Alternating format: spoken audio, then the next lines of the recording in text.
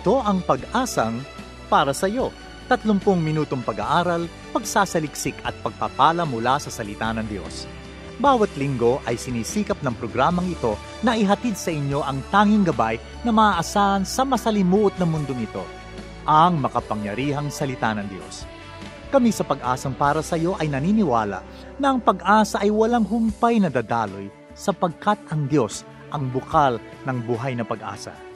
Bago natin pakinggan ang salitang magpapalakas at magpapalaya, pakinggan natin ang natatanging bilang na ito.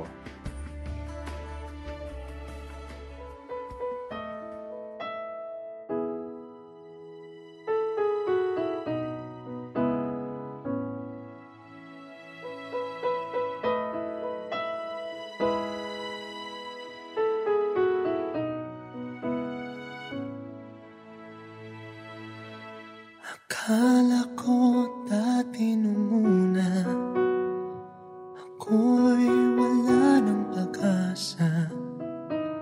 Naghanap ako ng ligaya, kahit konting saya. Ngunit pinakita mo na wala ito sa kayamanan, sa kalakasan o sa kapangyarihan man. Ito'y sa kamatayan mo para sa buhay ko. Kahit di karapat-dapat, ako'y iyong inangan. Ibibigay ko ang lahat sa iyo, dahil ikaw ang kasiyahang higit pa sa sapat.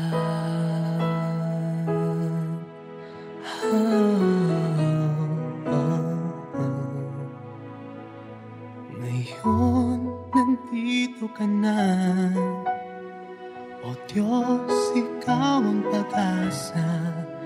Dati pa ikot-ikot lamang, ngayon'y buhay ko'y pinasayang at pinakita mo ang lahat nito'y nasa iyo lamang.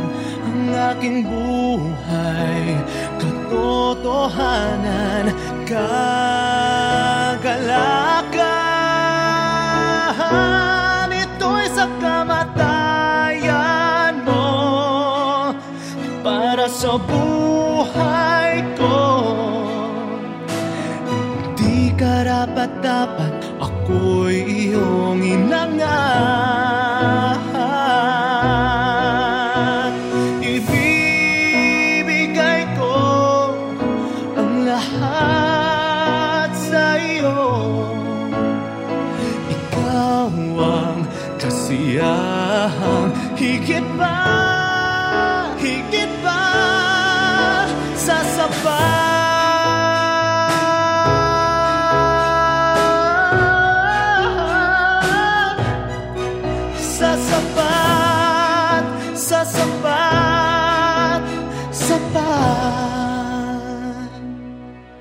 Ito'y sa kamatayan mo para sa buhay ko. Di karapat-dapat, ako'y iyong inangat. Ibibigay ko ang lahat sa iyo. Ikaw ang kasiyahang higit pa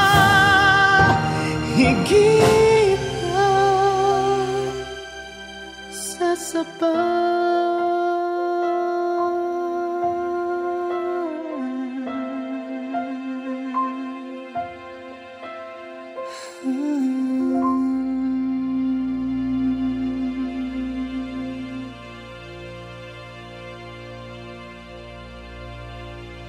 Sapat mula kay Timmy Pavino sa album na Papuri 21 kay Dakila ng Pag-ibig Mo. Isang magandang araw ang sumainyo mga suki at giliw nating tagapanginig ng ating programang Pag-asang para sa iyo. Ako si Rodel Lacson at ako makakasama ninyo sa loob ng 30 minutong pag-aaral at pagsasaliksik ng salita ng Diyos. And ang ating pong programang Pag-asang para sa iyo o PPSY is a weekly radio broadcast of the Philippines General Council of the Assemblies of God and produced in partnership with Asia Pacific Media Ministries. At ang ating mga kaibigan dyan sa mga PGCAG at maging sa AP Media ay patuloy tayong sinusuportahan, patuloy tayong binibigyan ng encouragement at tinutulak tayo palagi na pagpatuloy natin ang ating gawain every week. Kaya kayo rin po mga tagapakinig natin, mga listeners natin, kami nagpapasalamat sa inyo dahil kayo po ang nagiging motivation natin, no? Kayo ang nagiging encouragement natin ay pagpatuloy itong ating weekly radio broadcast. Again, tayo po ay napapakinggan sa lahat ng sulok ng Pilipinas, no? Na mula Luzon, Visayas, and Mindanao, and we are airing over several radio stations at iba't ibang mga probinsya, mula Batanes hanggang Jolo, tayo napapakinggan, no? Kaya kung kayo po ay may mga radyo pa rin, no, na kayo'y nandyan at nakikinig pa rin sa atin, maraming salamat po sa inyo. And of course, tayo po ay napapakinggan pa rin sa Spotify, tayo napapakinggan sa iTunes at mga podcast ko. So kung kayo'y may mga Spotify applications at wala kayong time makinig on a very early hour of the day because yung pong ating programa ay umiere ng medyo maaga, no? Pwede pa rin kayo makinig sa ating programa through Spotify at mga podcast. At tayo po ay nandun din sa AP Media app, no? So download AP Media app at tayo po ay mapapakinggan din doon. Lahat ng episodes natin naroon. So kayo po ay welcome to download that app so you can listen sa atin pong programa. Ating panalangin sa ating Panginoon na talagang palagi tayong pangalagaan, lagi tayong proteksyonan, at lagi tayong iiwas, hindi lamang sa mga sakuna, kundi rin doon sa sakit na ito ng COVID-19. Alam niyo, ang prayer ko every morning na kapag ako'y nagigising sa umaga, nagpapasalamat ako na mayroon na naman panibagong araw na harapin, may panibagong araw na binigay ang ating Diyos sa akin. At bago ko matulog, ang panalangin ko palagi para naman sa buong pamilya ko, that He will wake us up in the morning with renewed strength and restored health, no? Yun ang gusto nating mangyari sa atin, na paggising natin, meron tayong bagong kalakasan. Alam niyo, pag sinabing renewed, iba yung meaning niyan sa Panginoon. Tayo, pag nire-renew natin yung mga lisensya natin, ibig sabihin ng parang yung dati mo, nire-renew mo lang para magpatuloy. Pero sa Panginoon, pag sinabing renew, bago uli yan. Hindi yan yung luma na in-extend lang, kundi panibagong kalakasan. Pag nirenew ng ating Panginoon yung ating kalakasan, talagang bago yan. At pag nirecharge tayo, hindi lang dinadagdagan yung ating charges sa ating katawan. Di ba, nagre-recharge ka ng battery, dinadagdagan mo lang yung cellphone mo, nagre-recharge ka. Pero sa Panginoon, bagong charge yan, panibagong kalakasan, panibagong adventure na naman ang gagawin natin sa ating Panginoon. Kaya yan ang panalangin natin palagi dapat, that God will give us renewed strength and restored health every day. Yan, muli na naman po tayo magsasama-sama, matututo, mag-aaral at makikinig ng salita ng Diyos. Yan naman po ang ating layunin sa ating programa, ang sabay-sabay po tayong matuto, no? Sabay-sabay nating makita ang liwanag ng salita ng Diyos. Because if we continue to study the Word of God, patuloy din po tayong magkakaroon ng mga panibagong ideya, panibagong vision, panibagong mga enlightenment, no, na nanggagaling of course sa turo ng ating Panginoon. Ang lahat ng ating mga ginagawa ay dumadali. Hindi po ba? Nararanasan nyo ba yun? Na-experience nyo ba yun? Na kapag tayo may mga problema, kapag tayo nakatutok at naka-rooted ika nga no, sa salita ng Diyos, mas madali sa atin harapin yung mga problema. Bakit? Kasi may napagkukunan tayo ng inspirasyon, may nakukunan tayo ng sagot, na kapag dumaan tayo sa ganitong klase ng experience o ganitong klase ng problema, bigla nating maaalala, hindi ba, na itong sinabi nga pala ng Biblia, ito nga pala sinabi ng Diyos no, patungkol dito. So mas madali po tayong nabibigyan ng guidance kasi ang layunin ng Biblia, mabigyan talaga tayo ng guidance, mabigyan tayo ng direction, and of course to be able to know yung will ng ating Panginoon para sa ating buhay. Kaya wag po kayong magsawang makinig sa ating programa at gayon din habang nakikinig, no, bukas ng ating Biblia para sabay-sabay po tayong natututo at nag-aaral. Ito'y isang pagkain na kinukonsume natin everyday. Kung tayo nagkukonsume ng physical food, kailangan din natin ng spiritual food, at ayan ang salita ng Diyos. And, pag tayo nagbabasa ng salita ng Diyos, this gives us the encouragement that we need. Kasi ngayon, parang ang akala natin, parang COVID lang ang crisis natin. Pero hindi, actually, we still go through the normal difficulties and normal challenges of life every day. Hindi lang COVID. Of course, maraming mga nawalan ng trabaho, marami pa rin sa atin mga may sakit, pero hindi naman COVID, marami pa rin sa atin may mga problema sa relasyon sa pamilya. And ang encouragement lang natin dyan ay kahit na ano pa yung klase ng sitwasyon natin sa buhay, ay may sagot palagi ang Panginoon, dahil ang Diyos, ang sinasabi niya ay meron tayong nakalaang kasagutan, meron tayong nakalaang mga solusyon sa ating mga problema na nagmumula sa Diyos. So all we have to do is to call on God, all we have to do is to really pray hard. At alam natin, at the end of the day, sasagutin ng Diyos yung ating mga panalangin. Pero sinasabi nga natin, huwag tayong mainip kasi ang sagot palagi ng Diyos sa atin ay wait, yes, and no. Of course, para sa ating para sa ating kabutihan yan. Pag sinabi ng Diyos na wait, talagang kailangan matuto tayong maghintay. Talagang kailangan matuto tayong to be still and know that He is God. Dahil kapag ang sinabi ng Diyos na wag muna ngayon, ibig sabihin niyan, hindi pa dapat talaga ngayon, baka bukas pa, o baka sa isang araw pa, dahil ang Diyos, He's making everything work together para sa ating kabutihan. Lahat yan nasa Biblia, lahat yan nandun sa binabasa natin. So when we start to read and when we continue to read the Word of God, we can find a lot of encouragements, we can find a lot of answers to our questions and even answers to our problems, dahil ang Biblia, yan na nga ang pinaka complete set ng mga sagot sa buhay natin, mga sagot sa ating mga katanungan. Kumbaga yan ang encyclopedia ng ating buhay. So continue to consume the Word of God every day so that we may be strengthened, so that we may be restored, so that we may be recharged, and that we may be renewed, yung ating pananampalataya. As we continue to read the Word of God, our faith increases. As we continue to read the Word of God, our belief and trust in God and dependence on Him ay lalong nag-heighten, lalong umaangat, lalong tumataas. No? So, yan lang talaga, mga kapatid, ang kailangan nating gawin. Manalangin, magbasa ng salita ng Diyos, and at the end of the day, we will see and we will experience the victory from God.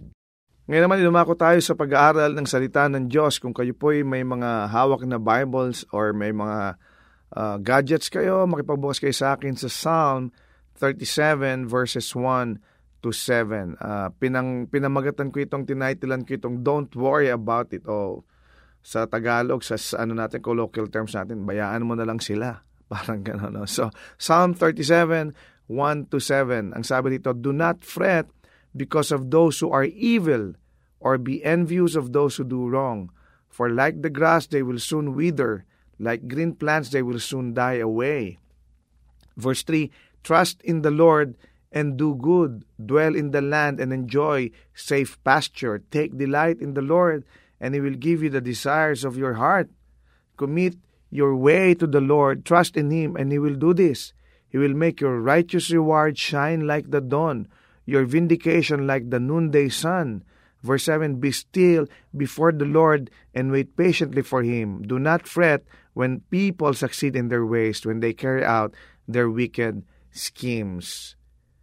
Alam niyo, pag binasa natin itong passage na ito, no, pag pinag-aralan natin, makikita natin, parang tayo to parang ako to parang ako yung reklamo ng reklamo kasi alam mo sa kapaligiran natin, ang dami nating nakikita na hindi maganda, na hindi naaayon sa kagustuhan natin, no? Kaya reklamo tayo ng reklamo. Bakit siya ganun? Bakit sila ganun? Pero nag-aasenso pa rin sila, pero nagpo-prosper pa rin sila, pero nagsasucceed pa rin sila. Ang dami nating reklamo, pero pag binasa natin dito, makikita natin yung assurance ng Panginoon kung bakit kailangang hayaan na lang natin sila. Bakit? Kasi sa pakabila nung lahat na nangyayari sa ating kapaligiran, makasisiguro tayo ng pagpapala ng Diyos, no? Alam nyo, kapag tayo nag-aalala, isa lang ibig sabihin yan nagsasayang tayo ng ating emosyon. Because worry is a worthless emotion. Walang kakwenta-kwenta yung emotion na yan. Ang sinasabi nga sa atin ng Biblia, di ba? Worry does not solve tomorrow's problems. Kahit mag-alala ka na mag-alala ngayon, baliwala ang lahat na yan. Bakit? Kasi hindi naman makakasolve ng problema mo yan bukas. Hindi rin daw yan makapagdagdag ng buhay mo ngayong araw na ito. Pangalawa, dinidrain yan yung ating lakas. It drains our strength. Yung strength na yun yung kailangan natin to face today's difficulties. Kapag nag-worry tayo, mawawala yung ating strength, hindi na natin maharap yung mga pagsubok natin ngayong araw na ito. Kaya ang worrying, talagang dapat hindi natin iniintindihan because it's a worthless emotion. Dito sa binasa natin, itong psalmist na to, ang sinabi sa atin, we should stop worrying. Ang sabi, fret not or do not fret, huwag kang mag-alala. Itong psalm na ito, itong binasa natin, ito tinutulungan nito tayo na isolusyonan yung problema na common sa lahat ng tao. Anong sabi rito, di ba? Si David, he was fretting over the prosperity of the wicked. Ang sabi, bakit buti pa sila? Maayos ang buhay nila. Bakit samantalang gumagawa sila ng masama? Bakit ako hindi ganon? Ano ba yung common complaint natin? Di ba ganun din, di ba? What makes us a warrior? Ano ba yung pinag-aalala natin? Ano ba yung mga complaint natin sa buhay? Bakit tayo palagi nag-aalala? Dito sa binasa natin, there are 4 words that stand out, no, that will enable us to win over worry. Ito yung magpo-propel sa atin to victory, no, over sa pag-aalala o over worry. The first word is trust, no, o pagtitiwala. Sa verse 3, ang sabi dito, trust in the Lord and do good. Ang ganda nun. Trust is another word for faith. Ang pagtitiwala o ang pananampalataya, minsan halos pareho na yan, di ba? Ang sinasabi sa atin, ang Christian life, nagbibigin o nagsisimula ito sa faith, di ba? Sa Ephesians chapter 2, verse 8 to 9, ang sinabi doon, di ba? Na ang ating pagkaligtas ay naayon sa ating pananampalataya, di ba? So, importante yung faith sa atin. Without faith, it is impossible to please God. Sinabi rin yan sa atin sa Hebrews, no? Ay, kung di ako nagkamali, sa Hebrews 11 yan. Hindi ko na matandaan yung verse. But sinasabi ron, without faith, it is impossible to please God. So, importante yung word na trust o yung faith. Ang sinasabi sa atin that as Christians, we are to live by faith or we need to trust God.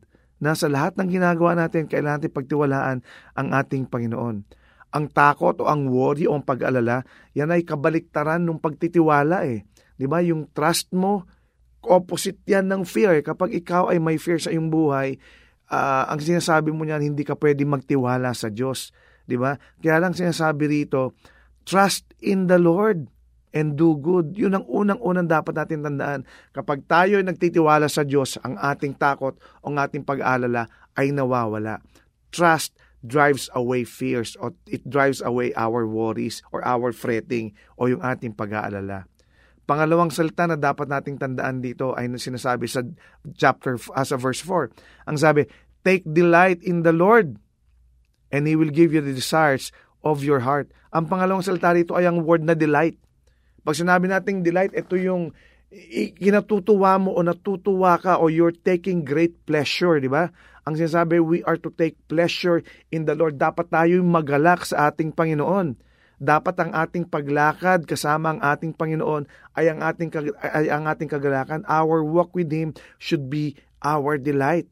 Ano ba yung nagbibigay sa atin ng kagalakan? What gives us pleasure? Ano ba yon? Kung ano ang nagbibigay sa atin ng kagalakan, it reveals the reality of our faith. Dahil nandun ang iyong pananampalataya, nandun din ang iyong kagalakan. Kapag ang pera ang ating kagalakan, if money is our delight, Mag-aalala tayo at matatakot tayo sa kaisipan na mawawala tayo ng pera. Hindi ba? Kapag ang ating kagalakan ay yung ating kayamanan, alalang-alala ka kapag nauubos na. Naku, ubos na pera ko. Naku, wala na akong pera. Bakit? Kasi ang kagalakan mo nandoon eh. So nandun din ang puso mo. Where your treasure is. Hindi ba sinabi? There your heart will also be. If success is our delight, kung ating success ang ating kagalakan, mag-aalala ka rin sa thought of failure eh.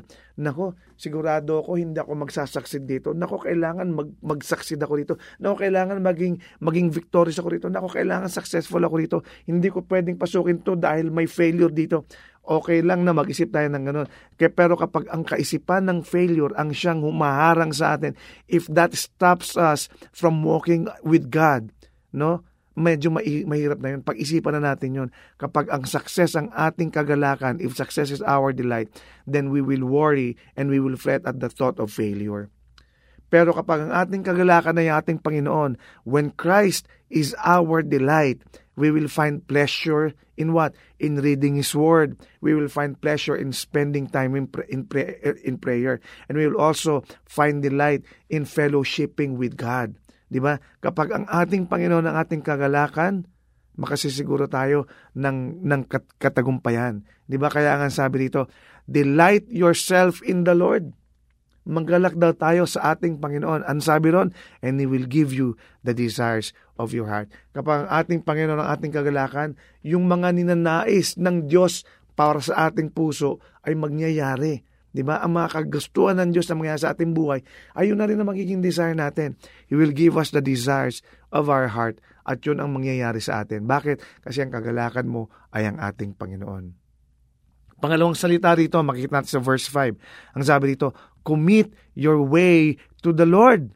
The third word is commit. Alam niyo, pag sinabi natin commit, ito yung minsan may mga issue tayo sa commitment, hindi ba? Ganun sa mga couples, di ba? Sa mga magsising-irog, meron silang issue sa commitment. Yung isa ayaw mag-commit.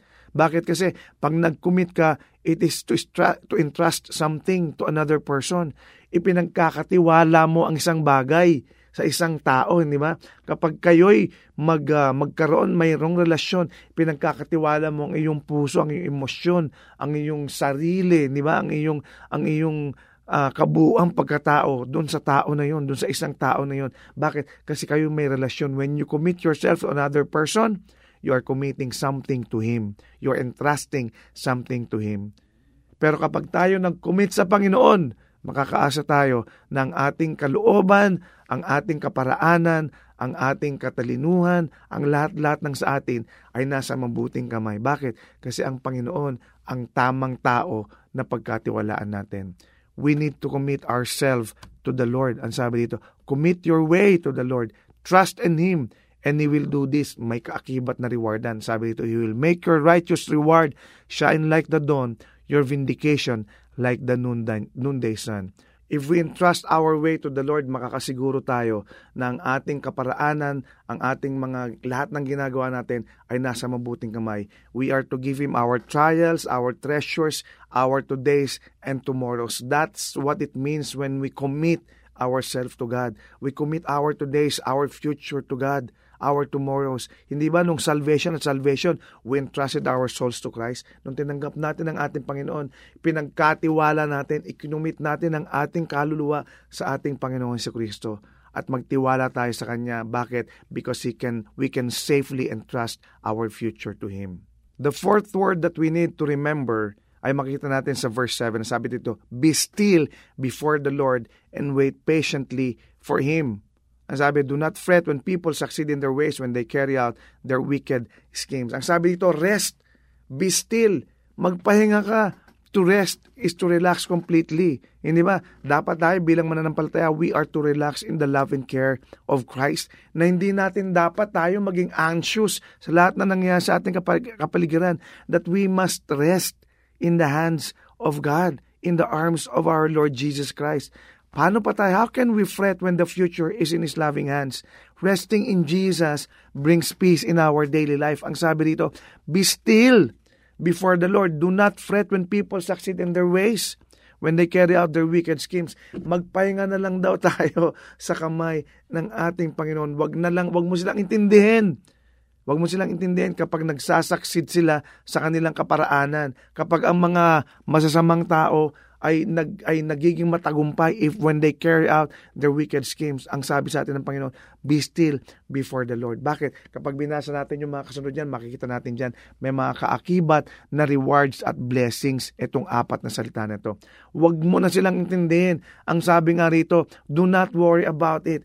Hayaan mo na sila. Don't worry about it. Bayaan mo sila sa ginagawa nila. Ang importante sa atin, magtiwala tayo sa ating Panginoon. Tayo mag-commit sa ating Panginoon. We must delight ourselves in God and we must be still before the Lord. 4 na salita that can change us from being a warrior into a warrior. Hindi ba? Warrior ka, magiging warrior ka, o warrior ka, magiging winner ka. Kapag itong 4 na salitang ito natutunan natin, ang salitang trust, ang salitang delight, ang salitang commit, ang salitang rest. Ano sa 4 na salitang ito ang ina-apply na natin sa ating buhay, mga kapatid? Ang sinasabi dito sa ng ating Panginoon sa Bibliang ito, do not fret. Do not fret. Do not fret. Huwag mo silang intindihin. Sa umpisa ng binasa natin, yun ang unang-unang salita, do not fret. At sa huling verse na binasa natin, yun pa rin, do not fret. Ibig sabihin, importante sa Diyos yung salitang iyon. Ibig sabihin, itong pinapaalala niya sa atin, do not fret, huwag ka nang mag-alala, pabayaan mo na sila. Ang ibig sabihin nun, ako na ang bahala sa kanila. Yun ang sinasabi ng Diyos sa atin. Kaya mga kapatid, kung ano man yung inyong nararanasan ngayon, itong 4 na salitang ito, itong 4 na to ang magdadala sa atin patungo dun sa daan kung saan makikita natin ang kabutihan, ang kalulatian at pagpapala ng ating Diyos. Tayong lahat manalangin. Panginoon, maraming salamat dahil ngayong araw na ito may binigay ka sa aming 4 na salita kung saan makikita namin na kapag ito in-apply namin sa aming mga buhay, makikita namin na yung kabutihan, mararanasan namin na yung katapatan, at makikita namin ang reward o ang pagpapala na nakaabang para sa amin. Ang sabi mo, be still before you, wait patiently for you. And today, God, yan ang aming gagawin. We will trust you. We will delight in your word. We will delight in you. We will commit our way to you. We will entrust everything to you, Lord God. And we will rest and we will be still before you, Lord. Because knowing that you are our God gives us the assurance that we are safely in your hands, Lord. Maraming salamat. Patuloy ka naming pupurihin at patuloy mo kaming turuan, patuloy mo kaming kalingain sa iyong mapagpalang kamay. Maraming salamat sa pangalan ni Jesus. Amen. Maraming salamat sa iyong pakikinig sa ating programang Pag-asang para sa iyo over 702 DZAS FEBC Radio TV, agapay ng Sambayanan. Tayo po'y kasabi ng KBP o Kapisanan ng mga broadcaster ng Pilipinas. Kung ikaw, kaibigan, kapatid, ay napagpala sa ating programa, we'd like to know you more. So we encourage you to like our Facebook page, Pag-asang para sa iyo, or go to fb.com/ppsy radio. Kung ikaw naman na may questions or suggestion or ikaw ay nangangailangan ng panalangin or counseling, message us sa ating Pag-asang para sa iyo Facebook page or sa email address na ppsyradio@gmail.com. Muli, ang aming email ay ppsyradio@gmail.com. You can also text us sa cellphone number na 0919-810-6956. Muli, 0919-810-6956. Pag nag-text po kayo, lagay nyo lang po na ito po'y PPSY o Pag-asang para sa iyo. So we know how to answer you. And to listen to our previous broadcast, you can access Pag-asang para sa iyo radio through our AP Media app or go to www.apmedia.org/ppsy. We are also available sa podcast. Just subscribe to Pag-asang para sa iyo through iTunes or through your favorite podcast application. Hanggang sa muli, ako si Rodel Lacson na nagsasabing, God is the giver of hope at may pag-asang para sa iyo. Kami umaasa na kayo'y naliwanagan at natulungan ng mensahe sa araw na ito. Ang Pag-asang para sa iyo ay palatuntunang nakalaan upang magbigay ng mga praktikal na kasagutan sa inyong mga suliranin sa buhay. Ang Pag-asang para sa iyo ay isang paglilingkod na gawain ng Philippines General Council of the Assemblies of God. Kung kayo naghahanap ng gawaing pagsamba na malapit sa inyong lugar, ay inaanyayahan namin kayong dumalaw at dumalo sa anumang Assemblies of God na sambahang malapit sa inyo. Hanggang sa muli, nagpapasalamat po kami sa inyong masayang pakikinig. At lagi niyong tandaan, ang salita ng Diyos ay may pag-asa para sa iyo.